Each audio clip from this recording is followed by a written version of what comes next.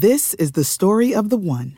As head of maintenance at a concert hall, he knows the show must always go on. That's why he works behind the scenes, ensuring every light is working, the HVAC is humming, and his facility shines. With Grainger's supplies and solutions for every challenge he faces, plus 24/7 customer support, his venue never misses a beat. Call quickgrainger.com or just stop by. Grainger, for the ones who get it done.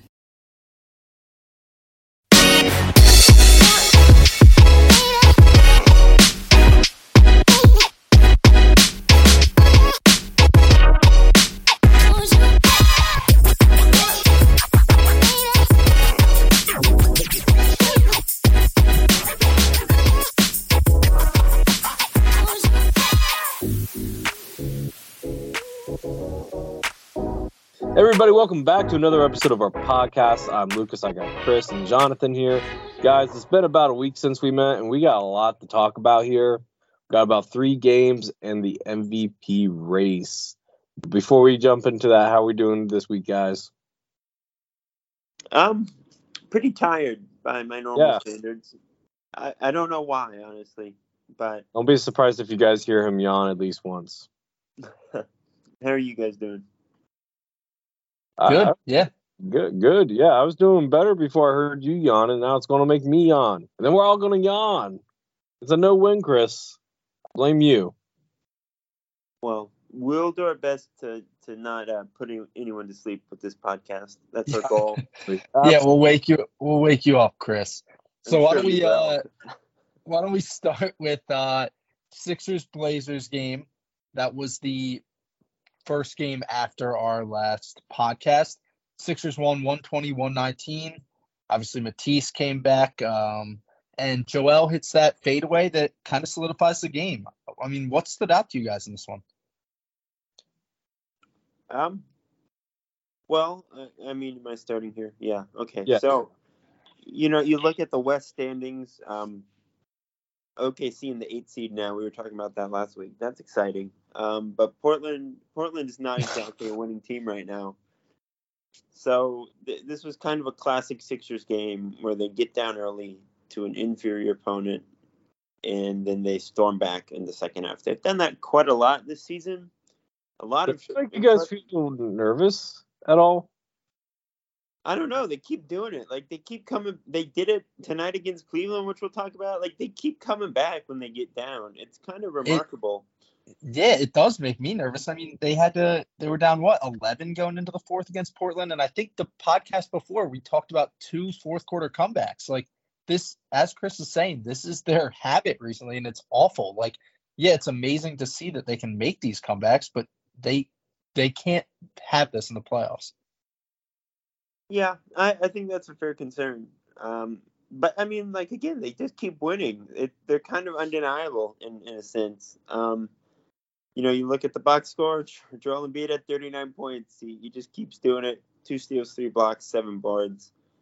One of the best players we've got. Continues to do awesome things. The only starter with a positive plus-minus, Tobias, -22, PJ, and -18 in this game.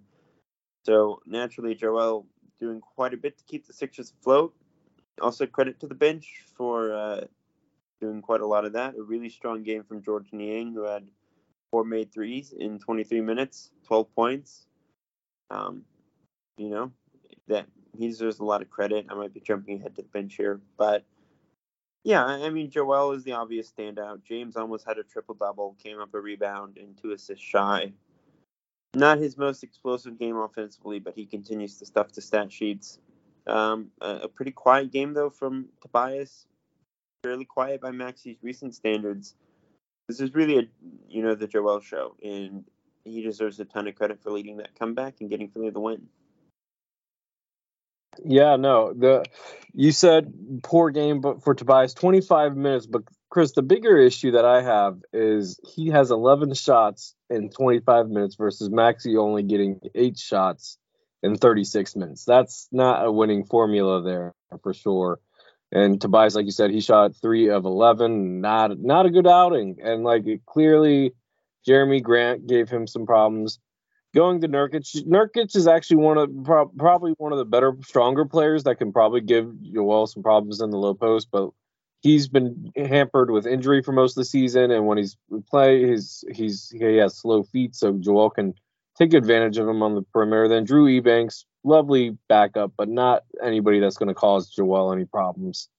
So this was, like you said, this was the Joel show. Got to give shout out to former Sixer Jeremy Grant with 24 points, 10 rebounds. Anthony Simons had 34 points, really gave the Sixers problems. Damian Lillard had 22 and 11. So yeah, no, it was important. Okay. What they needed to do, but it was the Joel Embiid show. Yeah, you're dancing around it there for a second. We got to talk about the elephant in the room. We got to save that for later, Chris. That's the next thing on the. We just talked about the bench. We haven't. All right. I'm sorry to segue into the bench again. Chris, go right into the bench. They got a lot of production from the bench. Number of guys got some playing time. So, what were your thoughts? Again, George hit 4 threes. Melton hit 3. Those two were the big standouts offensively. Not a lot of playing time for anyone else. 10 minutes for McDaniels, who obviously is dealing with injuries now, and that's something to keep an eye on moving forward. But only 10 for Paul Reed, 7 for House, 8 for Shake. Melton and Niang were the main guys off the bench, and they both played really well. They were a big part of getting Philly back into this game. The bench, aside from Paul Reed, who was a -1, all have positive plus minuses. So they won the bench minutes and lost a lot of the starting minutes, which is not normally the case for Philly, but you got to do what you got to do. And again, they've now won 6 straight. This is part of that win streak. They pulled it out. Not the prettiest win, but they got it done. Yeah, no, the bench, you got to note that both McDaniels and Reed were in foul trouble. And if you're only -1 with Reed on the floor and not Joel, I'd still take that as a win. I think, Paul Reed, not the best night, but he did have 4 offensive rebounds and a steal. I mean, he's going to do stuff for you. It looks like Melton's resettled into his role as a bench guy, and he's done well in that. Niang's starting to find his groove, which is exactly what the Sixers need. Plus 23, which was the best of any Sixers player, and I think any player in the game in general. So kudos to Niang. Yeah. But let's go to the elephant in the room that Chris was talking about and I was trying to avoid. Jonathan, we got to talk about Matisse Thybulle. Yep. Chris, you wanted to talk about it? Go ahead. Honestly, I think this is the perfect encapsulation of the entire Matisse argument on both spectrums. He had the best plus minus on the team, and he played 5 minutes in the second half because he can't shoot. It's great. He played 19 total minutes, 5 in the second half. He was pretty much an afterthought down the stretch because you can't play him against good teams down the stretch. That's all I have to say. I mean, it's not like he had a horrendous shooting night, but clearly just was not working for him. Plus, it's not even like he had foul trouble. Chris, one of the few times he didn't have a foul in a game. But I think I felt like they kind of rode Cam Reddish, and Cam Reddish has been playing well for them since he's gotten there. I have no problems with Cam Reddish. That's because Cam Reddish can play offense. Yeah, he can. And when he's engaged, he's not a terrible defender. But but at the same time, we're not talking about just this game. We're talking about Matisse Thybulle as a whole in Portland. And I think it's a much better fit if we think about it here.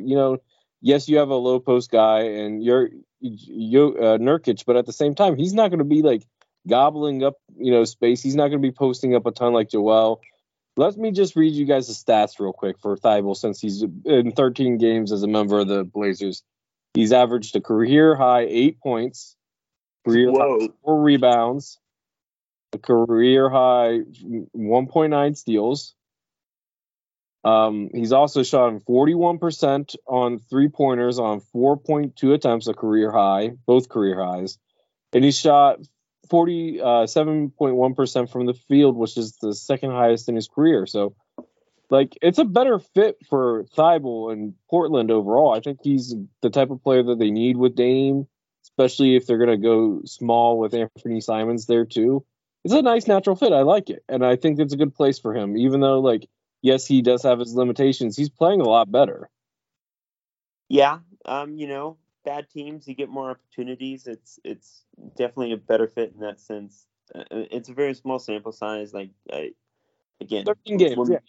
Yeah. In games that matter, which Portland is not going to play a ton of games that matter here down the stretch unless they can kind of inch back into the play-in race. And even then, it's like just the play-in race. We'll see. But do you think his future's with Portland because he's going to be a restricted free agent this summer? Do you think he stays in Portland, or do you think another team swipes him away? I'm sure Portland would like to keep him. Clearly, they think highly of him. He's the kind of prospect that Portland tends to like, in that he's very athletic and jumps around a lot and can play defense. So yeah, I'm sure Portland would like to keep him. He has been good, relatively speaking, since he got there. I don't want to just sit here and bash tease, but I think some people are maybe overstating how great he's been.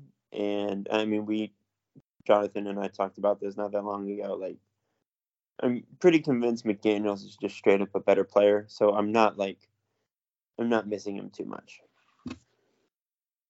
Yeah, I think like all those career highs are not that impressive, and he didn't really need a lot to overcome that. But good for him. Good for him being in Portland where he's getting a little more time. So the second game of the week that Sixers won, they beat the Washington Wizards 112-93 pretty handily. Didn't have to have a fourth quarter comeback in this one, which is obviously good. Great game all around, obviously, from Embiid. I'm just going to keep pushing that storyline because what he's doing is not normal. So what were your thoughts, Lucas? Well, let's make the biggest kudos to Joel. He didn't have to play in the fourth quarter, and he made sure he made it clear, like, I like not having to play in the fourth quarter. So in 3 quarters, Jonathan and Chris, he had 34 points, 8 rebounds, 4 assists, and 4 blocks. Yes. MVP. And we'll talk about it later, Jonathan. You're jumping ahead. I promise. We'll talk about it later. But I'm going to say it in every topic tonight. Okay, well, that's good for you. I'm agreeing with you, but at the same token, Anyway, so Joel, fantastic, 10 of 12 from the foul line, 2 of 21 from the field. Essentially shut down Kristaps Porzingis, who's arguably had the best offensive season of his career. Porzingis, like the big three, like I don't know if you would call them the big three, but the best 3 players in Washington: Kuzma, Porzingis, Beal. Guys, they combined for a total of 34 points. That's horrendous. The Sixers defense, kudos to them. Porzingis shot 4 of 15 from the field and had 4 fouls. So kudos to Joel. Outside of that, James Harden had another monster game, 18 points, 14 rebounds. Can't really complain. It was an off night for Maxey and Tobias. Tucker decided that he wasn't going to shoot that night, but he still had 13 in the box plus minus. Maxey struggled a little bit shooting wise, but they didn't really need him to do much else. We know Maxey steps up in the big games, and that's important. So yeah, that's pretty much it. That's what I got. Yeah, you touched on all the important points, Lucas. Again, it's nice for Philly to just comfortably beat a worse team. That's always fun. Joel, 34 and 21 shots, 4 blocks. Great player. James had 14 assists to go with 18 points. Great player. Sometimes that's all you need, honestly. The Wizards are not very good, like plain and simple. Beal is on a bit of a downswing this year. This was a really bad Porzingis game, like you said, Lucas. Washington is just nowhere near Philly's level, and when the stars show up and the supporting cast doesn't play actively terrible, things are generally going to go Philadelphia's way. So, yeah, Tobias, again, just hasn't played his best basketball lately, and that's something to keep an eye on ahead of the playoffs. And this was one of Maxey's worst games, maybe his worst game since going back to the starting 5. But Joel and James, sometimes that's really all you need because they continue to show up. Yeah, So, I mean, going to the bench, Doc obviously emptied the bench with some garbage time. Got to see Dedmon in there for a little bit, along with Springer. Harrell did not play, but anyone stand out on the bench, Lucas? Well, first let's talk about Jaden McDaniels. J-Mac got injured, and he didn't play in the Cavaliers game. Hopefully it's nothing major. I think it's just an ankle sprain, right, guys? It's just an ankle sprain, right? Or is it a... Yeah, it's not nothing major. He was originally expected to play tonight against Cleveland, and then they downgraded him, so I don't think he'll be out that long. Okay. Outside of that, nobody really stood out per se. Melton was leading scorer off the bench with 10, but you had a lot of guys that contributed. McDaniels had 6. Niang had 6. Reed had 6. Dedmon had 4. Dedmon did not look bad. I'm not going to say that he looked great, but he did not look like a complete wash. I think if you needed emergency center minutes, he could do a better job than Montrez anyway. Reed is still the better player, obviously, but Dedmon did not look terrible since returning from injury. Shake had 7. Korkmaz made an appearance, had 2 points, and your boy, Jaden Springer had 2 steals in 3 minutes. I just want to read out some numbers here, and I'll let you all guess who this is. Per 36 minutes, 21.1 points, 9.9 rebounds, 5 steals, 2.5 blocks per game, 53% from the field this season. Can we guess who that is? I'm going to guess Jaden McDaniels. It's our boy Jaden Springer, baby. Oh, what a player. That was gonna be my guess. I actually meant to say Jaden Springer. I don't know why I said McDaniels, but yeah, Springer. Yeah, only 1.2 turnovers to 2.5 assists. He's only played 29 minutes. That's not a huge sample size or anything, but clearly just one of the best defensive guard prospects in the NBA and a future superstar. So great stuff from him. As far as the rest of the bench in this game, like you said, just about everyone got some bites at the pie. Paul Reed had a pretty solid 12 minutes. Shake was good, had 7 in 19 minutes, was a plus 11. Melton was good again, hit 3 threes. That's what you like to see. Yeah, Chris. Only person who didn't play tonight was Montrez, which is pretty funny and good probably for Philly fans. Yes, and no exaggeration on your part about Jaden Springer. None. So the Wizards, obviously, we said on a lower tier. They're currently in the 10th spot. Actually, the Bulls, who are chasing them, are tied with them, but they just lost literally minutes ago on a buzzer beater by De'Aaron Fox, which was amazing. Great game to watch. So the Wizards currently hold that last play-in spot. Do you think that they will make it into the playoffs when the season's over, Lucas? Well, let's look who they're fighting against. They're fighting against Miami, Atlanta, and Toronto ahead of them. Now, Chris, remind me if I'm wrong, but the play-in works in the 7 plays the 10 spot, right? No. How does it work? Remind me again. It's 7 plays 8, and the winner gets the 7 seed, and then the winner of 9-10 plays the loser of 7-8 for the 8 seed. So, is it possible for Washington to beat the Raptors in a 1-game off? Yes. It's one game. I think so. Joe goes for 40 and they win. Yeah, I think so. I think in terms of high end talent, I think the Wizards have the best top end talent with Beal. No, they don't. What are we talking about? It's Pascal Siakam. So you think Pascal Siakam is a better player than Bradley Beal? I think he's significantly better. Yes. You can make the argument that he's better. I don't know if significantly is. I think it's.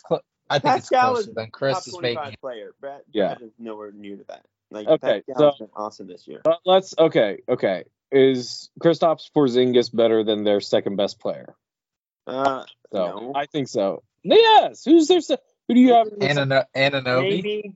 I think OG's better. I think there's a pretty strong argument for Scotty and VanVleet too. They're close, but. I'm going to disagree with you there. I think Kristaps Porzingis is better than their second best player. My point is, I think that the Wizards have a real chance. I just offensively, Toronto. If Washington, locks down defensively, which they do have some personnel that can do that. like Denny Adviad, Wright, Elon Wright.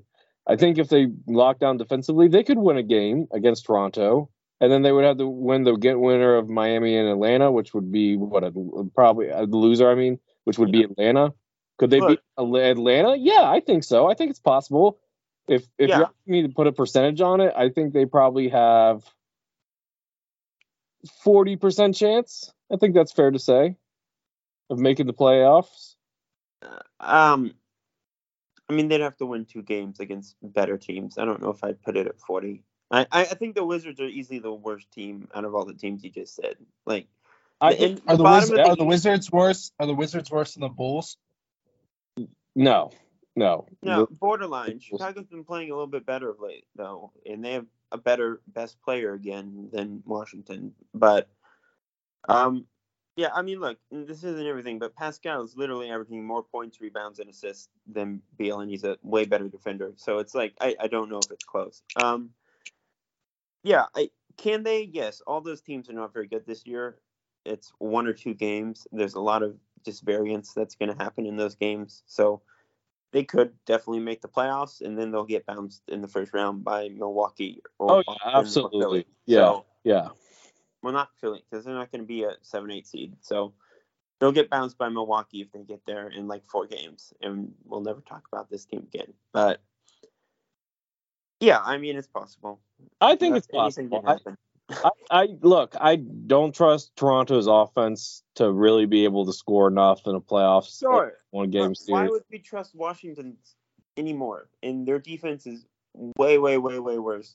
They're not going to get. I trust Washington's offense. They have 3 guys that regularly score over 20 points a game. Yeah. You have Toronto that has 1 guy. Okay, so I think I agree with Lucas on this, and I think we're gonna have that theme throughout the podcast. It's gonna be Lucas and I versus Chris. Little tease. You guys are arguing that the Wizards are better than the Raptors? That's the argument here? Offensively, sure. Offensively, yes. It's not even worth talking about. They're both really bad this year. But okay. All right, so guys. At least the Raptors have like a recent track record of being semi-decent. The Wizards have been stuck in no man's land for a decade. John Wall, Game 6 over Boston. Yeah, well, where's John Wall right now? Yeah. They bring John back to DC. Why not? Yeah, why not? All right, so let's switch to the game that we just finished watching tonight. Sixers versus Cavs. Sixers won 118-109. 4:25 left in the game. The Sixers were up 108-101, and Embiid got called for an offensive foul that was overturned. I got to be honest, guys. That was an offensive foul in my mind. I am absolutely stunned. An offensive foul. We got one. The announcers, like Doris Burke, and they were just stunned. They were like, "That's the craziest overturn call I've ever seen." And I was sitting here like, I'm so happy it was overturned, so he doesn't foul out. Definitely could have probably would have changed the end of the game because Embiid was absolutely dominating. Cavs coach JB Bickerstaff went off literally the rest of the game. I mean, 4:25 game time, probably 20 minutes just ripping the ref. Could have sworn he definitely should have gotten technical. But yeah. So why don't we at least just what stood out to you, Chris? Well, I mean, I'm just briefly glancing over Cleveland's roster. There's a certain point guard who's still playing in the NBA, and Trey Burke is not. But as far as the Sixers go, we should probably start again. Oh my gosh! I'm just saying, it's just an objective fact. Joel Embiid, 36 points, 18 points, 4 blocks, 5 personal fouls, and he was really awesome. Continues to look like a very good player who might win a trophy. Turnovers were not great this game. This was one of Joel's weaker games as far as turnovers. It was one of Philly's weaker games as far as turnovers this year. They were really sloppy, and some of that was on the refs who were like calling every offensive foul on planet Earth until they overturned that one on Joel. But yeah, the Sixers were very sloppy, especially in the first half and early in that second half. They were down 13 at one point in the third quarter before they ripped off a 16-0 run. So yeah, I mean, another comeback. 28 and 12 for James in this game. He was great. Tyrese had some turnover issues early in the game, but ended with 23 points on 14 shots, made 5 of 7 threes. You're not going to complain about that. Tobias is continuing to play basketball for the Philadelphia 76ers. PJ Tucker is like PJ Tucker's like awesome. Like I've done a full 180. Like PJ rocks. He continues to like can make a lot of effort plays and make a real impact against good teams lately. Like I'm very optimistic about the PJ Tucker experience going into the playoffs. He's been quite good lately. Just all over the place in this game, effort wise. Had 2 steals, only 6 boards. Felt like he had a lot more than that. So yeah, I mean the starters were pretty darn good.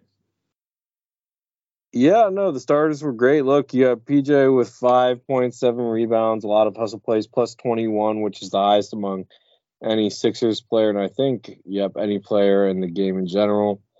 Definitely came in, played some backup center minutes, which we certainly needed. Paul Reed was just not cutting it. Tobias, like you said, he's playing basketball, doing it well. It's completely different manner. Still was a plus 16 despite 2 of 7 shooting, 7 points. Did have a steal and a block. Joel Embiid, he's the MVP. I will echo that with Jonathan there. That being said, the ref saved him from being kicked out of the game at 4 minutes because that certainly was an offensive foul. Like I don't like sometimes how they call offensive fouls in the NBA with the guy's feet still moving, but there was no question about it. It wasn't a hard hit, to be clear. It wasn't like a super hard, like he threw himself completely into it, but it was what you could constitute as an offensive foul. There was no question it was an offensive foul. Yeah. If anything, you have to have like definitive proof to overturn a call, and I'm not sure you can say there's definitive proof that was not a charge. I think the greatest argument against the NBA hates Embiid narrative is that the league office put in that call.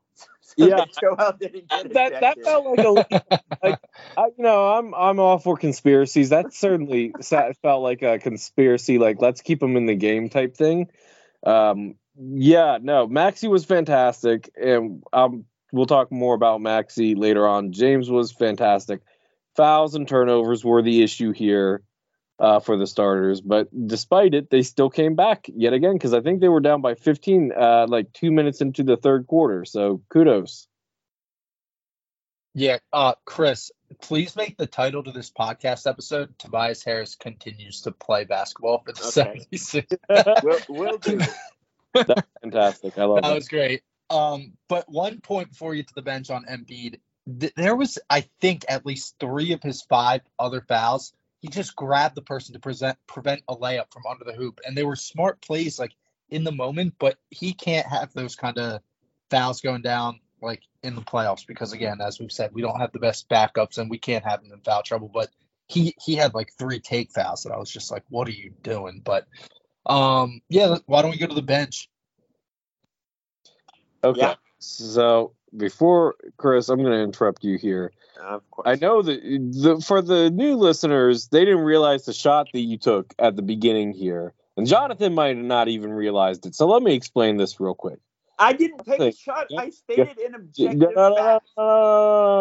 Just let me go. Let me go with this, okay?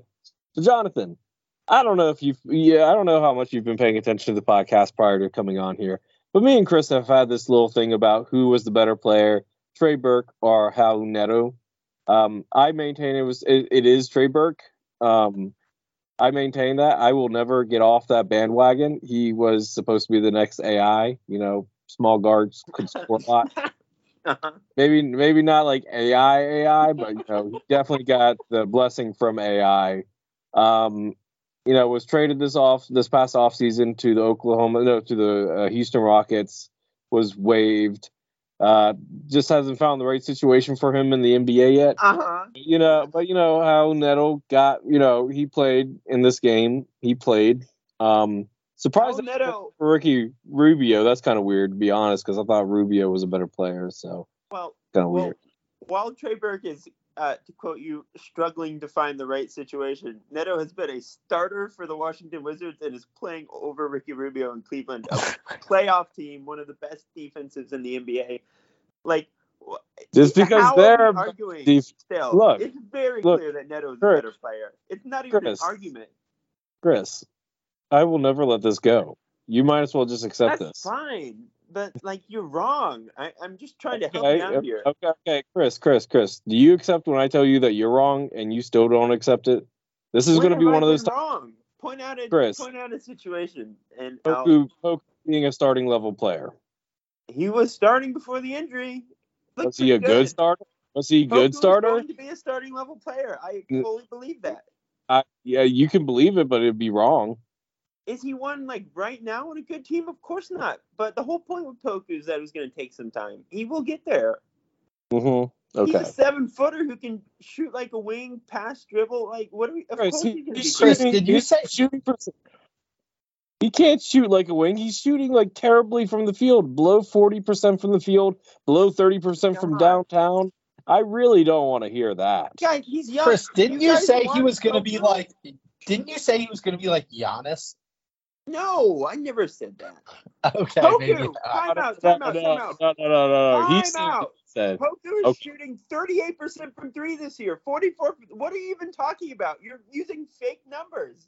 Those aren't even. That's not even true. You're just objectively lying. Okay, hang on. 8 points, 2 assists, 1.3 blocks per game, hitting 38% of his threes. That's a good player. What are we talking about here? I think we woke up. I think we woke Chris up. What are we talking about? How can you look at the numbers even and say he's been bad this year? He got hurt. I was going by his numbers at the beginning of the season. I haven't looked at them lately, so that's fair. His numbers haven't changed lately. He's been hurt. His numbers from the beginning of the season are the numbers. I haven't looked at his numbers since 38% from the field. Rephrase. I haven't looked at his numbers since November, okay? So I apologize for that. Why are you looking at the numbers from November? No. Listen, how do you even get there? Chris, calm down. Not hearing what I'm saying. God. I said last time I looked at his numbers were from November. Okay, so since I'm clearly right here, do you have any other examples of me being wrong? I'm gonna have to go back to the tape here. We'll put a pin. We're gonna put a pin on the Poku talk. I got it. That Markelle Fultz was a better play. That was going to be a better player than Jason Tatum. I told you that, Jason. Yeah. We bet this one we go over. He got hurt. Okay. I still maintain that even if he didn't get hurt, Jason Tatum. Are you saying that if Markelle didn't get hurt? Okay, Chris. Fultz got hurt. But I'm just saying, do we really believe that if Markelle did not get hurt, he'd be a more MVP candidate than Jason Tatum is right now?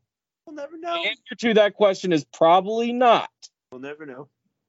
Okay, Chris. Okay. Let's get it back to Sixers Cavs. That's the hill you want to die on. That's fine. Okay. Let's get it back to Sixers Cavs. This is the story of the one. As a maintenance engineer, he hears things differently. To the untrained ear, everything on his shop floor might sound fine, but he can hear gears grinding or a belt slipping. So he steps in to fix the problem at hand before it gets out of hand. And he knows Grainger's got the right product he needs to get the job done, which is music to his ears. Call, click Grainger.com, or just stop by. Grainger, for the ones who get it done. George hit a couple threes. Shake hit all of his threes, had 11 points in 21 minutes.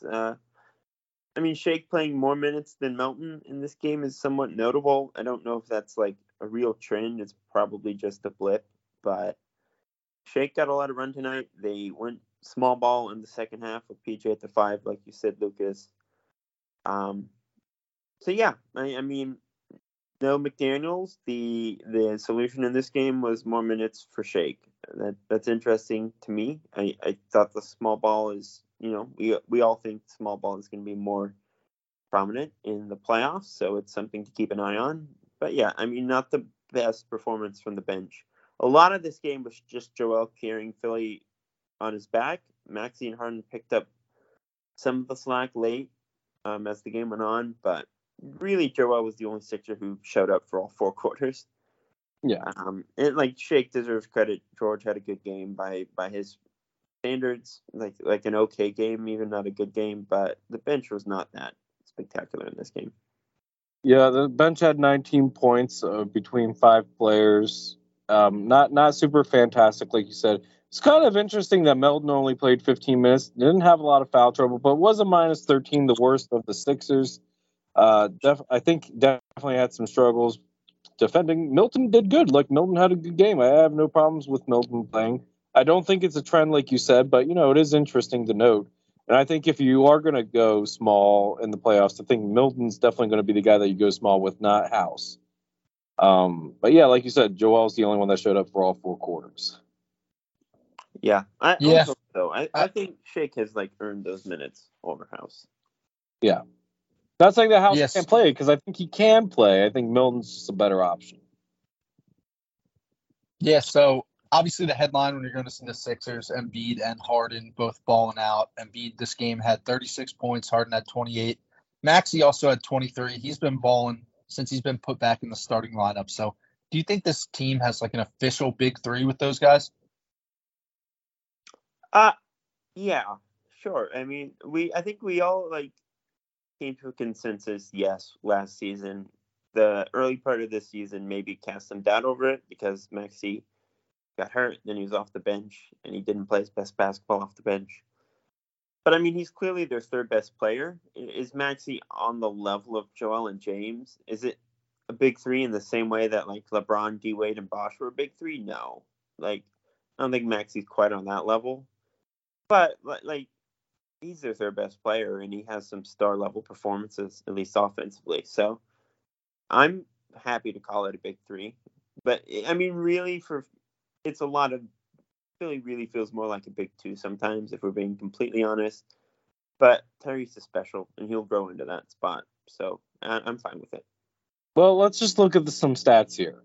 In October and November, when Tyrese was starting, in October he averaged 23 points. November, 22 points. And then since he became a starter again in March, he's averaging 22 points. As a reserve in December, January, and February, respectively. Actually, no, he started one game in December. I think he just couldn't play. No, did he play that game? Yeah, end of the January. That's right. Did he start that game? I can't remember. Did he start the first game? He started a couple games here and there. For the most part, it was a reserve, right? So December, he averaged 9 points in one game. He had averaged 18 in January, 16 in February. So clearly, Maxey's better as a starter versus a reserve. His starting stats is 22 points, the shade under 4 assists, only 1.5 turnovers, shooting 42% from 3, 47% from the field in 29 games as a starter, right?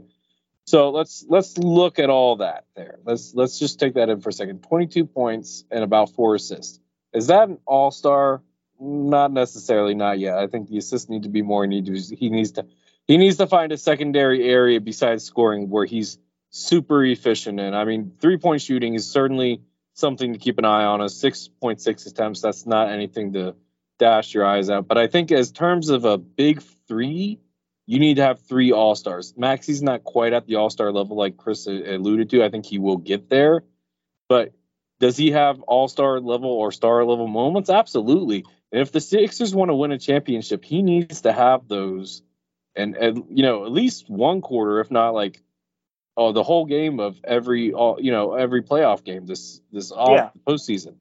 They need him to be playing at an all-star level to win the championship. What would you guys call Miami's a big 3 with Jimmy, Bam, and Tyler Hero? Is that a big 3? That's difficult there. Because if that's not a big 3, then Maxey, it's definitely not a big 3 in Philly. You know what I mean? Tough one. I don't know. Because part of me wants to call in terms of offensive proficiency, the Wizards technically have a big 3 because they got 3 guys averaging over 20 points. Has 3 players who are the 3 best players on their team. You could cobble together a big 3 for Houston if you wanted to, but I guess it depends on how you define big 3. Because, like you said, Maxey's just not an all-star level player yet. It's not on the level of the Heatles. It's not on the level of Brooklyn's big three when they had James. It's not on Golden State's level. Like it's not that kind of big three. It's not even on Milwaukee's level because like Drew and Middleton have had all-star appearances. Yeah, Now, those are like top 40 players. Yeah, like in terms of a big three, I think you've had to have made an all-star in the past like 5 years to be considered one of the big three, right? So in terms of that regard, is there any player? I mean, how many teams have 3 all-stars in the past 5 seasons? The Bucks have one.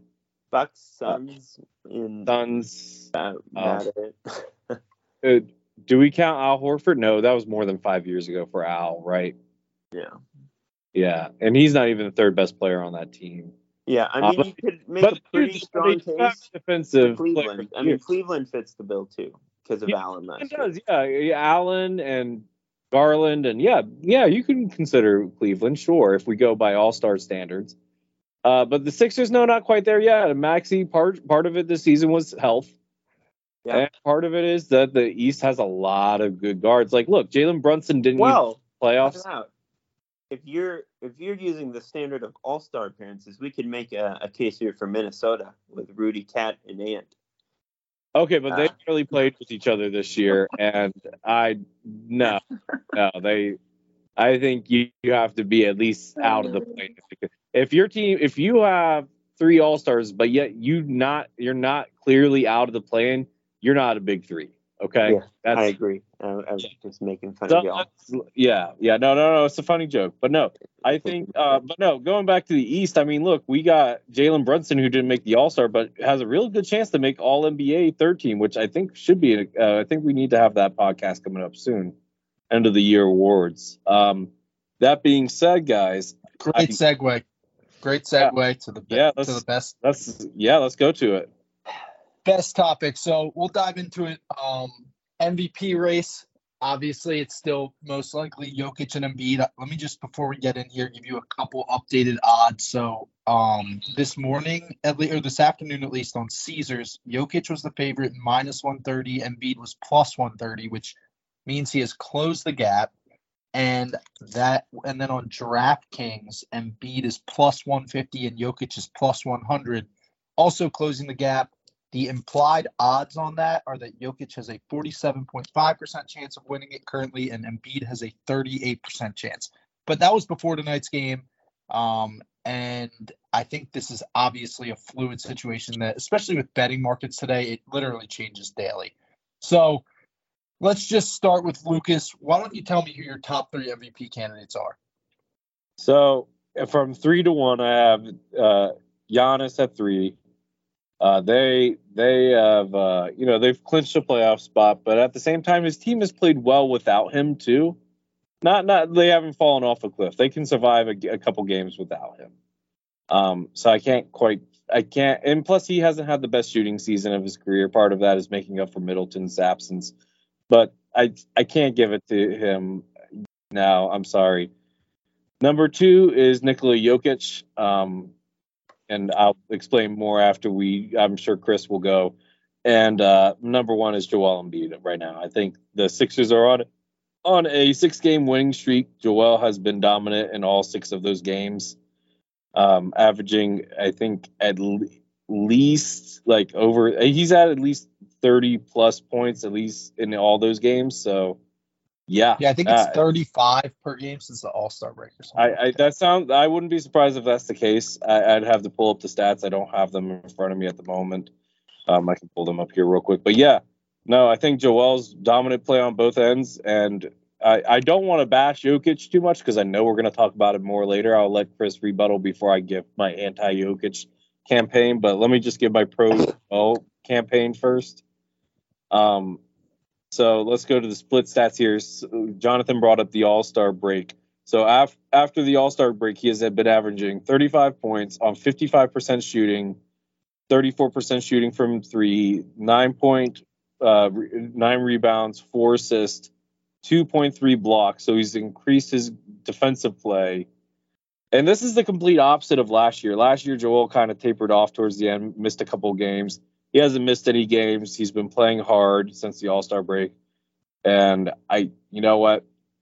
I think, if we, gave Giannis the, by the MVP last year by picking it up towards the end, and Joel falling off, Joel's picking it up towards the end right now, and he's becoming even more dominant defensively. So I'm going to give it to Joel. All right, Chris, let's go. Top three. My number one is Shai Gilgeous-Alexander. My number two is Chet Holmgren. Here we go, man. Okay. All right. I wish we could kick him out of the call. Look, I'm going to preface this with a very even-keeled, positive statement that all three guys that you just mentioned, Lucas, are extremely good at basketball. Absolutely. All three are having historic seasons, and just get to the one list. of them, get to the any list. one of them would be a deserving MVP. There's no wrong answer here. I would be. I feel like he's about to really piss us off. So that's why I think the discourse on Twitter, at least, has gotten pretty stupid. Like, the Jokic fans are really obtuse and condescending about Joel. The Bucks fans are too. Sixer fans say the dumbest stuff about Jokic. Every side of it has just gotten really stupid, and I don't really enjoy engaging with the discourse on Twitter and stuff like that anymore. Like, no fan is making genuine arguments for or against their guy at this point. They're just offering really thin takedowns of the other guy, which is really not how this should be going. We just want a 3-1. I don't like it. All right. My number 3 is Giannis Antetokounmpo. Okay. Milwaukee Bucks. We agree there. My number 2. I'll probably Joel 2, Jokic 1. Chris, come on. Okay. Let's talk this out. Of course. Let's be mature and calm and talk this out. 1A, 1B, 1C. No wrong answers. I obviously personally want Joel to win because he's my favorite player. So I'm rooting for Joel. I want it to happen. I think it would be absolutely delicious to see Denver fans and Milwaukee fans have a meltdown. And that would make me very happy. Okay, so let's talk this through real quick. Okay, let's talk this through.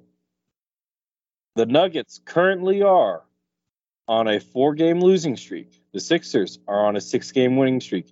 In this 4 games, Jokic has not showed up, either offensively or defensively, or sometimes both. Okay?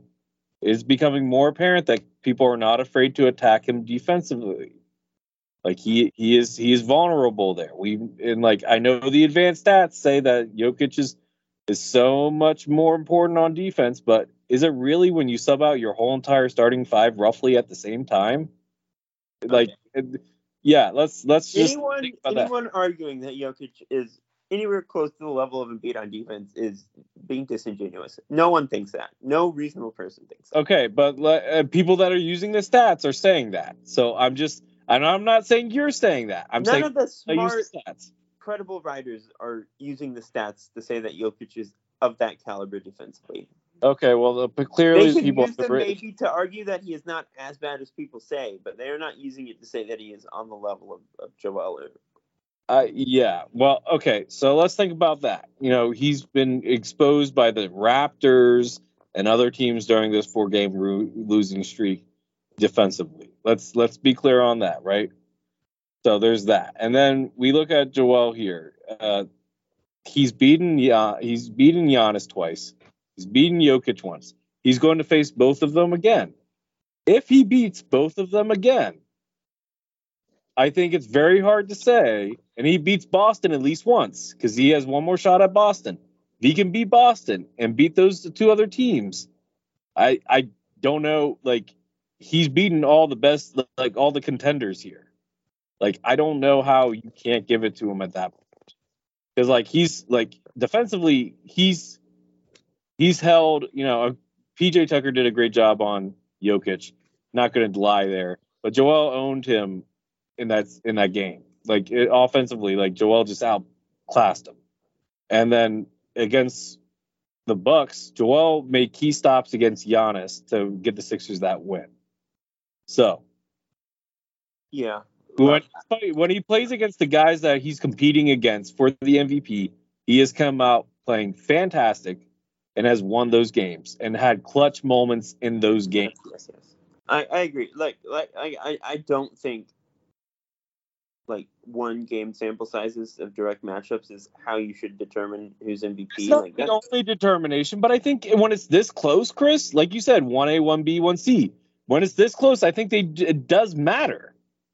It's not. Yeah, I think sure. It's definitely not the only thing. Like as we just said, he's had 35 on 55% shooting since the All-Star break. He's been playing incredibly better. Like the second half is all this Embiid, definitely. It's not like 1A, 1B since the All-Star break. So I think we're just saying on top of that, once you already say that he's been playing better recently, then you say head to head, he's won those too. I mean, it's the same thing. Think about the playoffs. Like head to head obviously isn't what gets a team to the playoffs, but it's a factor if it goes like ties and you keep getting down that way. I just think that's what Lucas is saying, and I support that. Sure.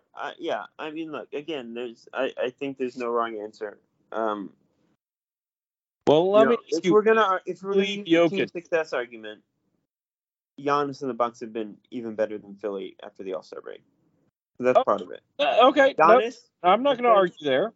Giannis has been a better defender than Joel. The offensive numbers are very similar, and maybe even better in certain areas. So a lot of the points that people have used to argue Joel over Jokic at various points over the last couple of years can be directly turned against them in favor of Giannis. So that's something we have to acknowledge. That's something we can acknowledge. But my counterpoint to that is my counterpoint to the. I'll let you continue after this. My counterpoint to that is when the Bucks can survive without Giannis for a couple games, the Sixers cannot survive without Joel for a couple games. Okay, counterpoint. It's not Sixers. Counterpoint, Lucas. The Sixers have a better record without Joel than the Bucks have without Giannis this year. Just straight up, they do. They're 9-4 without Joel. So I don't know if that's even true. They have James Harden. Like, it's not within objective. Okay, but also Chris Middleton has been out too, and that's true. Giannis has been without his second best player all of this season, not dissimilar to Jokic last year. Obviously, the 4-game losing streak. You're right. Jokic has looked pretty bad on defense, like really bad. I think a lot of it is just like the Nuggets have the first seed locked up and are kind of coasting down the stretch here. Does that count against them? Yeah, it does. Like, if he takes the last 15 games off, that's probably going to hurt his case. Not probably, it will. But I think that's part of it. Like, the Nuggets just are not trying right now as a team. It's not even just Jokic. Like, that team just has not put any effort in over the last 4 games. Not like justifying that, but like it's because they have the first seed locked up. The next. No, I really don't think there's a wrong answer. The case for Joel is way stronger than Denver and Milwaukee fans would have you think. The case for Giannis is stronger than Philly fans would have you think. The case for Jokic is stronger. Like all this super disingenuous bashing of the other team's player is really, I think, kind of clouded the fact that all 3 of these guys are on the same level right now. Like, they're all very close. So do you still have Jokic ahead of Joel on your standings right now? I just think Jokic has been still the best offensive player in the NBA this season. He makes his teammates better. He's better at elevating teammates than anyone else in the league right now. Like, it's not a coincidence. Like, JJ Redick made this point on his podcast recently. It's really not a coincidence that Michael Porter, KCP, those guys are some of the most efficient shooters in the world right now. Murray is back to form. Like Aaron Gordon's having his best season offensively. Jokic is a big part of all of that. So it's not just that he's awesome and he's the most efficient volume scorer in the NBA and near the top of the league in assists, but he's also making everyone else better. He's crashing the glass. He's not a good defender anywhere near the level of Joel or Giannis. That's true, and that's part of the calculus. And if you want to use that to pick one of those 2 guys, again, that's great. I literally want Joel to win, but I think objectively, it's hard for me not to say Jokic just because of how valuable he is in that respect. But again, like if the Nuggets continue their current, like Philly just passed Denver in terms of win percentage. So Yep. if the Nuggets keep sliding and Jokic decides to just turn it off for 20 games to save himself for the playoffs, that's probably a smart choice, like as far as preserving themselves for the playoffs. But it will hurt his MVP case. So it's a fluid situation, like you said, Jonathan. The season's not over. So if Joel and Giannis continue to go on a mega run for the last 15 games and Jokic is like taking a mental vacation, then he probably shouldn't win MVP. So that'll be part of the calculus here down the stretch. So Jonathan, we said, hang on, Jonathan. I just realized something what Chris is doing, and I don't think he's intentionally doing this either. I think he's subconsciously doing this.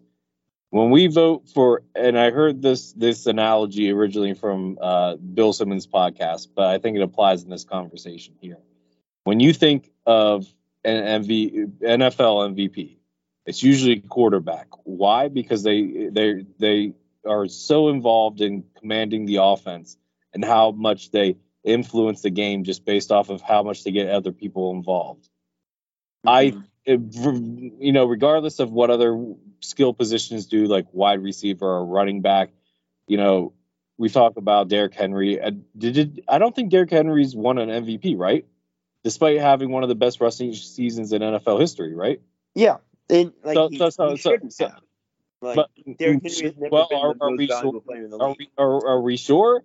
But my point being here is that we look so poignantly at people that control the flow of the offense, especially like with quarterbacks, that I think that with Jokic's playmaking, I think that's the reason why some people are so enamored and in love with him, because in a way he's kind of a quarterback, and he's a big quarterback in this case. I mean, I think that's valid. Like, that's an important and very valuable aspect of the game, is controlling the tempo and making teammates. But should it go to that person or the most dominant player? You could very well argue that Jokic is the most dominant player because of that. Like, it's not like Jokic. Hey, it's not like Jokic doesn't dominate games with his scoring ever or anything like that. He has multiple 40-point games. Again, Jokic is literally a more efficient scorer from the field than Joel. He's shooting 63% from the field, 41% almost from three. Because they can't double team him, Chris. Joel deals with double teams all the time. They can't do that to Jokic because they know that, and this is because he beats them with the pass. That's a credit to Jokic. And I'm not saying that not being able to beat double teams every time. But you can't say that he's more dominant just because he's not getting as many double team looks. You can argue it. I'm not even making the argument. I'm just saying there is an argument. But I'm not talking about Jokic is the most dominant offensive player in the NBA. Dominance isn't just scoring the most points. But you were saying that he was more dominant as a scorer, and that's not necessarily true because he's not seen many times. I'm just saying he is still as very dominant as a scorer while being dominant in other aspects. And part of his dominance is that you're right. He beats the defense in more ways than Joel sometimes. Joel has a very real weakness at times as far as processing the game and getting stuck with double teams because he doesn't make decisions quick enough. That's that's one of Joel's biggest weaknesses still. He's gotten a whole lot better at it, but it's still a weakness. That you're right, Jokic doesn't have that weakness, but that's not like a knock on Jokic. That's a credit to Jokic. Yeah, I think we hit the next piece when we were just saying, has Embiid done enough to get it? Because I believe he honestly absolutely has. And one of the things that I was going to say about this whole conversation that I find absolutely interesting is I was listening to like Philly sports radio, and they were just talking about like how MVP is a daily conversation now. And I mean, this is before my time, but like obviously they're saying like 80s and 90s, like it was never talked about, and it's probably because of like betting, I'm guessing, obviously, that like those lines update daily, but it is just extremely interesting that like it's almost game to game now, and that's kind of why I feel like there's so much hostility and argument, but it's because like, oh, did you see what they did tonight, as opposed to like looking at the whole body of work. But yeah, so I wanted to touch on that a little bit. There was a conversation of Chris Broussard recently on Fox Sports, he was talking to Nick Wright, essentially saying that he would vote for Jokic if it was like head over heels or like obviously that he was far ahead. But if it was close, that he would give his vote to Embiid. I don't know that he was outright saying this, but it almost seemed like it was implying a little bit of voter fatigue with Jokic. I want to hear you guys' thoughts on that, but obviously we know voter fatigue does exist because LeBron only has 4 MVPs, which is absolutely insane, and I'm going to keep bringing that up. But yeah, Lucas, what were your thoughts on Chris Broussard's comments? I don't think they're out of line. I don't. I think that they're fair statement. If look, at one point of the season, and I'm sure Chris remembers this, I said, yeah, as much as I hate to admit it, I think Jokic is probably going to win his 3rd MVP. I did say that. I don't know if Chris remembers that, but I certainly said that. Now I don't feel that way because I feel like Joel stepped up his game enough. And granted, that happened during Joel's injury when he was coming back during the beginning of the season when he wasn't starting off that strong. But my point being here is that it's like Chris said, it's a 1A, 1B, 1V. It's not a clear cut anymore. And going to your question about voter fatigue, your comment about voter fatigue, I think that will play a factor because it is so close now. Now, will that mean that Joel is guaranteed to get it? No, because like Chris said, Giannis is also very deserving and probably deserves to have a 3rd MVP at some point. Absolutely. But I think as with it being as close as it is, as it feels, and this is crazy because back in February, it felt like with the Tim Straw poll, it felt like, it was Jokic's to lose. Well, he's slowly losing it. So now we have to talk about voter fatigue because it's becoming a factor again. Yeah, I mean, voter fatigue is definitely a real thing. Should you not vote for a guy because you don't want to vote for a guy anymore? No. I mean, I think you should vote for Jokic if you think he's been the best player again. That's different guys are going to define it in different ways and have different opinions on that. Mike O'Connor just wrote a great piece for the Ricky where makes a very different argument about voter fatigue and how we should, let the narrative maybe drive the MVP race more, honor more guys, stuff like that, which is totally a reasonable approach to things. Yeah, I don't know. I mean, I don't know. Again, any of these guys could win. The odds are all very close. I really don't think there's just not a clear-cut winner right now, so we'll have to wait and see who actually wins before we can have like the big final debate. But yeah, voter fatigue is real. I think there's a large chunk of the voters who don't want Jokic to win 3 straight. A lot of those voters have not been voting for Jokic the past 2 years, though. So I don't really know how much of an impact it's going to have on the final voter block. Because I don't think the people who voted for Jokic 2 years in a row are not going to vote for him a 3rd time because they don't want to. At least not many of them. I think a lot of the people citing voter fatigue or using that as an argument for Joel or Giannis are people who voted for Joel or Giannis the last couple of years. So it'll be interesting. I mean, the odds are shifting. I think like you said, Jonathan, I think they're like basically even after the game tonight. Or I saw one tweet that said maybe Joel just passed Jokic. This is all very fluid night to night. So do we think Joel can win? Absolutely. He's like trending in the right direction. I think Giannis is trending in the right direction. And obviously Jokic has hit a downswing in the last 15 games. Shouldn't matter more than the first 15 games, but just they inevitably do because people have very reactionary and short-term memories sometimes. So it's a league of what have you done for me lately. That's the league. That shouldn't be the case, and I don't think that would be completely fair to Jokic. But that's if this keeps up for another 10 or 15 games, then just inevitably that's going to hurt his case, whether it should or not. Like people are gonna put a lot of weight on these games down the stretch, especially if Philly can take the 2 seed from Boston. Milwaukee again has won like 18 of their last 20 games or something crazy like that. Milwaukee's just run away with the best record. Frankly, I still have Giannis 3rd because I think Joel has had the better individual season, but the gap is not that large. And I think we would all agree Giannis is probably the best player in the NBA in a vacuum.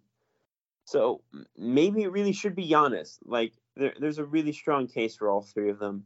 I will be fine with any of them. I want Joel to win because I am a Joel Embiid fan, but we'll just have to wait. People question that. I think it's clear that, in summary, Lucas and I think and want Joel Embiid to win, and Chris wants Jokic to win. I just said I want Joel to win. Okay. Or Chet Holmgren, Shea Gilgeous-Alexander. I would genuinely enjoy the meltdown from the Denver Nuggets fan base if Joel wins. It would bring me untold joy. I can hold those two truths inside me, that maybe Jokic should win, and also it would be glorious if he doesn't. I am multi-layered, and I'm a varied human. I can. Both are true. I can do both. You say so, buddy. You say so. Yeah, if you say so. Look, I think at this point, I'm comfortable saying those are the three best players in the NBA. You're not out on a limb on that one. Hold up. So we're going away from the MVP's conversation. Now we're talking about best players. I'm moving Luka to number 4, and I'm putting Joel at 3. Okay. You are not alone in that. Okay, so let's real quick as an exercise. I know we're going a little bit over time, but I'm curious now. Everybody state their top 5 players in the NBA, starting from 5. Jonathan, you can go first. Oh, I needed a minute. Okay, I'll go first then. I'll go first. Unless Chris, are you ready? Yeah, I'm ready. You go first then. Durant, Doncic, Embiid, Jokic, Giannis. Okay, so you have Jokic number 2. Yeah. Interesting. I Wait, need you a said Jokic. Jokic is number 2. Yeah, he has Jokic number 2. Okay. All right. I will go LeBron, Kevin Durant, Jokic, Giannis, Embiid. Okay, that's a little homerish. I'm not gonna lie. Okay. I never said it wasn't homerish. Okay, as long as you admit it. Okay, so my top 5 in terms of best players overall. Give me a second to formulate my thoughts here. Joel Embiid is the best player on planet Earth today. I'm convinced after watching that game. So. Okay, so this is fluid. Okay, this can change. All right. That being said, I think my top 5 will have to start off with. I'm gonna have to go with LeBron number 5. He's still a top 5 player. Yep. Number 4. I disagree. That is fine. Number 4. I'm gonna have to go with Luka. Number 3. I can't believe I'm saying this, is Jokic. Number 2 is Joel. No, hang on. I messed up. Give me a second to recalibrate here. Okay. Number 5 is Luka. Number 4 is Jokic. Number 3 is Embiid. Number 2 is Durant. And number 1 is Giannis. Okay. Yeah. I think we have. I think there's like what was Chris's top 100? We said there's like 6 or 7, and then there's a little drop off. I'm pretty sure we. Yeah, I think we all. I think LeBron was outside of that 6 or 7, but yeah. I think I would probably have LeBron or Tatum 6. I think Curry 6, Tatum 7. Oh, that's a good point. Yeah. Then we can talk about LeBron. Yeah, that's fair. I'm just saying, if you like LeBron, if people are like, oh, at 38, if you take away age 38 and you're just like, look at these stats for this guy, he's a top 5 player. And then it's even more remarkable that he's 38. I don't think people are penalizing him because he's old. I just don't think he's quite where he was. I just think that's what people lead in. Like, people love to lead in being like, oh, he's doing great. He's setting all these records for over a 30-year-old, and he's on the like tail end of 30. It's like, okay, but like as a player, he's great. He is. He's still a top 10 player. I just don't know if I'd put him in the top 5. It's like, a tough thing. He's LeBron. It's like okay, but if you needed a player tomorrow for one game, is he one of the 5 you pick? Absolutely. I don't know. Ooh. I think I'd pick my Don't five get me before him. into LeBron team building because that's a whole different subject. Because honestly, and this might be a hot take here, I think a lot of if you're not a role player, if you're like an all-star player, unless your name is Kyrie Irving or Anthony Davis, you play worse with LeBron versus when you don't play. Unless your name is Kyrie, unless your name is Kyrie Irving or Anthony Davis, because D Wade looked worse when he played with LeBron. Yeah, Chris but Bosh, LeBron makes everyone around him better. he didn't make Wade. Time out. I don't think Dwayne Wade looked worse. He just took on a smaller role because he's playing next to LeBron. Like, of course, he's not going to have as many 50-point mega games because he's the number two. Let's talk about Kevin Love and Chris Bosh then. Let's talk about those two because they had to sacrifice the most. They had to give up the most of their game, and they were the third options, but they were only averaging 18 and 12 a game. Okay, but hold up.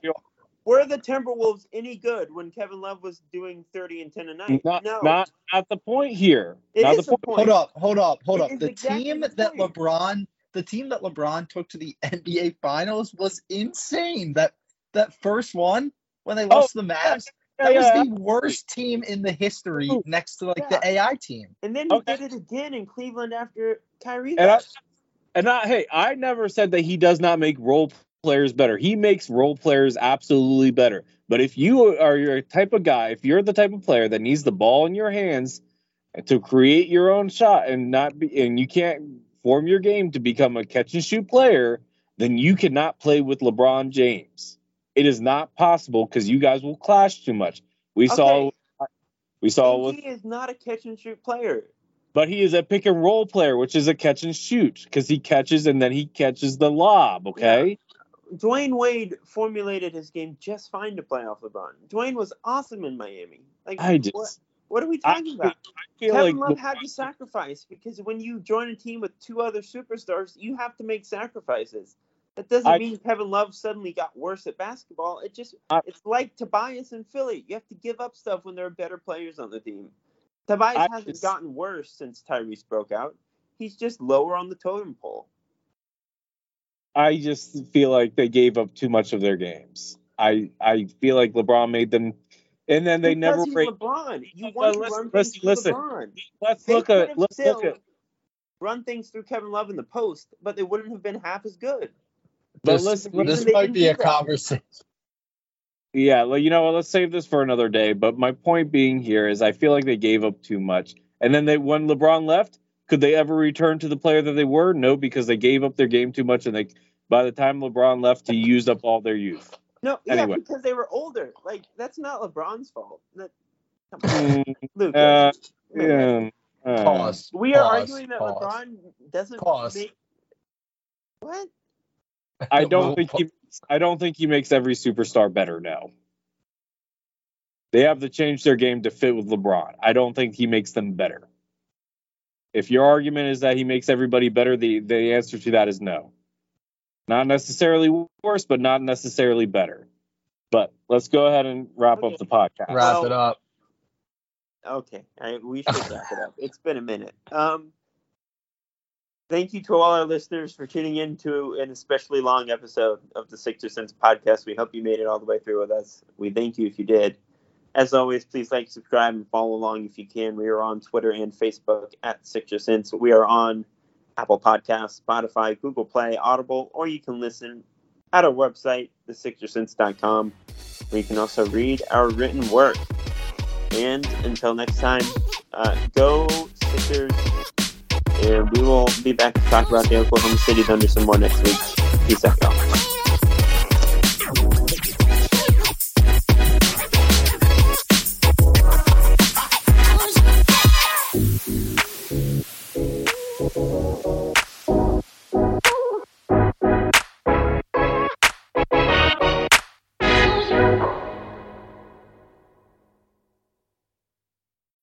When you need mealtime inspiration, it's worth shopping Kroger, where you'll find over 30,000 mouth-watering choices that excite your inner foodie. And no matter what tasty choice you make, you'll enjoy our everyday low prices, plus extra ways to save, like digital coupons worth over $600 each week. You can also save up to $1 off per gallon at the pump with fuel points. More savings and more inspiring flavors make shopping Kroger worth it every time. Kroger, fresh for everyone. Fuel restrictions apply.